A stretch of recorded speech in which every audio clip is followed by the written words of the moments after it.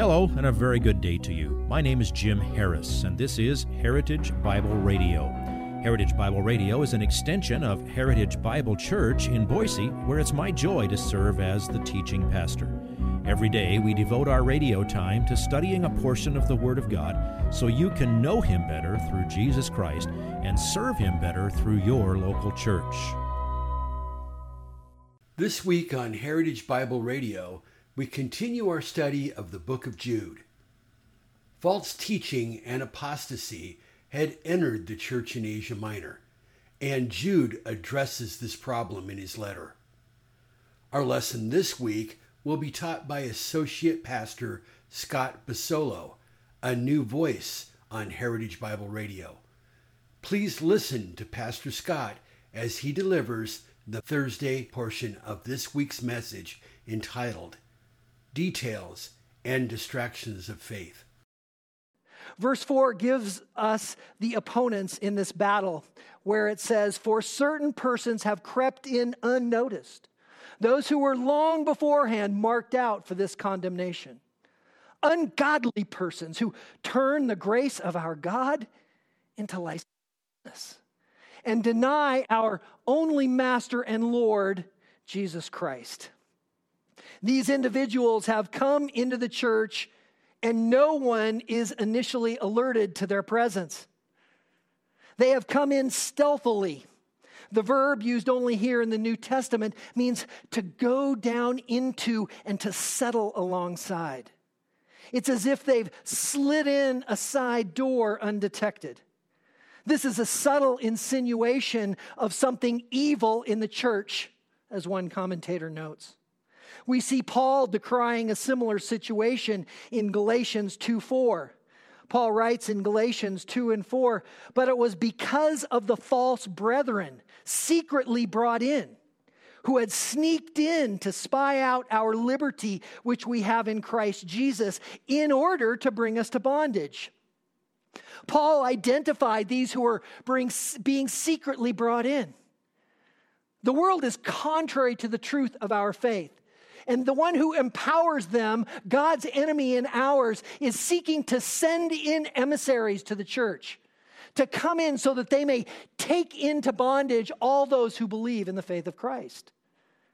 And their designation here in verse 4 as certain ones is often a negative implication in Scripture. There's often an insidious nature to that term, certain ones. Note that as you see it elsewise in your study. It's showing a clear distinction between the ones back in verse 3 who were saints to these certain ones who are completely contrary to the work of those saints. Then we get a very interesting designation next as their origin. They are those who were long beforehand marked out for this condemnation. The tense of this passive perfect verb shows that this was written down in the distant past, and yet the effects are felt yet today and will continue to have an impact. The actions of these were spoken all the way back in the Old Testament.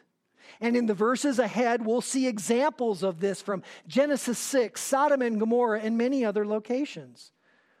These also are the very ones that Jesus denounced in Matthew 7:15, where he said, "Beware of the false prophets who come into you in sheep's clothing, but inwardly are ravenous wolves." Paul also warning of these in Acts 20:29, where he writes, "I know that after my departure, savage wolves will come in among you, not sparing the flock.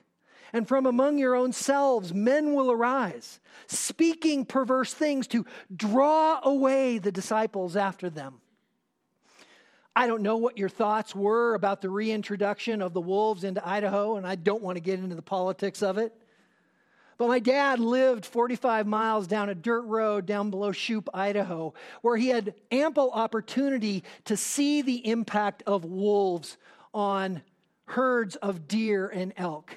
You see, a pack of wolves does not come in and find the weak animal and take it down so as to eat it and feed themselves and their young and go on. No, a pack of wolves comes into a herd of animals, hamstringing the animals, leaving them helpless, unable to move, and moving on to the next animal, trying to destroy the entire herd.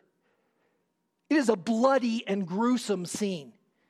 And this is the effect of those that are coming to take us down. Not just him, all of us. And that's why we see such graphic pictures.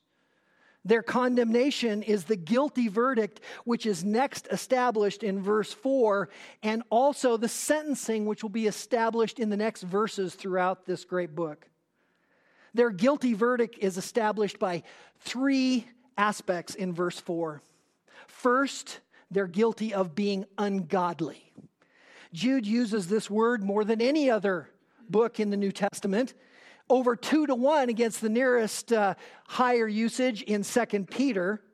In verse 15 of Jude, he uses the word ungodly 4 times in one verse.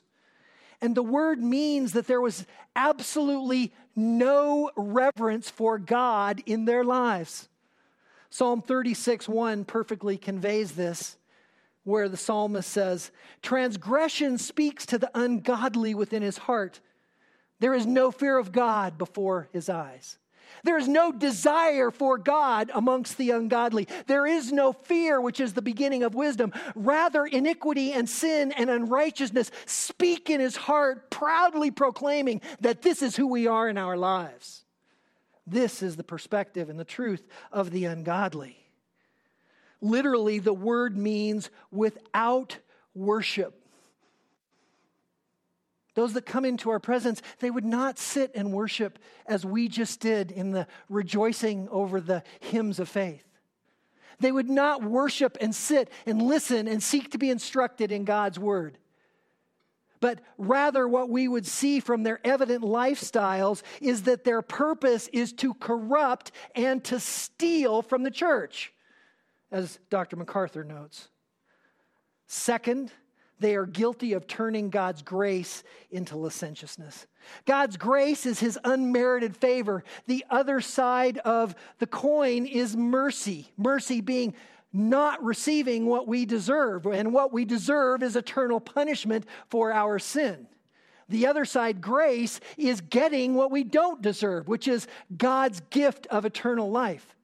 I learned while I was in Africa that in Swahili, these two elements of grace and mercy, being two sides of a coin, are beautifully conveyed in the language. That the word grace in Swahili is nema. The word mercy in Swahili is rahema. Nema and rahema, these parallel elements on two sides of a coin of grace and mercy. Well, what is the licentiousness for which this grace of God is wrongly exposed?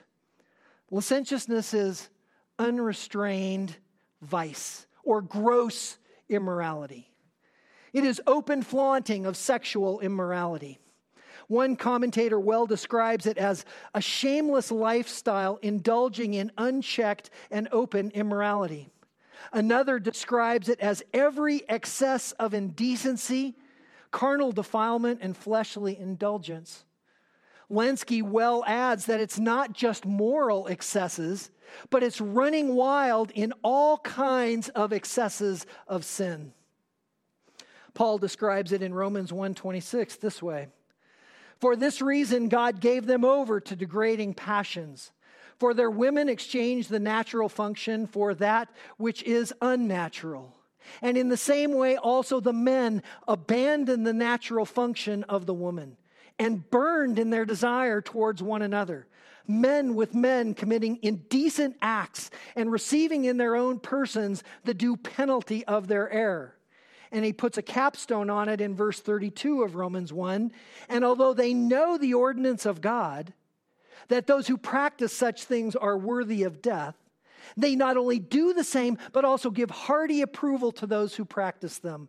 And all of this flaunting God's gift of grace in his face, as if as a believer one can live in unrepentant sin, let alone freely practicing this in every public and private arena. This is the false doctrine of antinomianism." The word antinomian means lawlessness. It is the view that Christians saved by grace are able to live lives however they want, sin as often as they want, because Christ has died for their sin, and they don't have to worry about it. This is the free grace movement of our day, where, as an example, alleged believers, and that's what they are alleged and not true, go out and get raucously drunk and engage in horrific immorality and claim that they can do this on Saturday night and it's fine to come to church on Sunday with no guilt or consideration. As if somehow that we can live in this wanton sin and that God's blood will cover it and we don't need to consider it. Does Scripture say something about that? I think that it does. In Romans 6 and verse 1, where Paul says, "What shall we say then?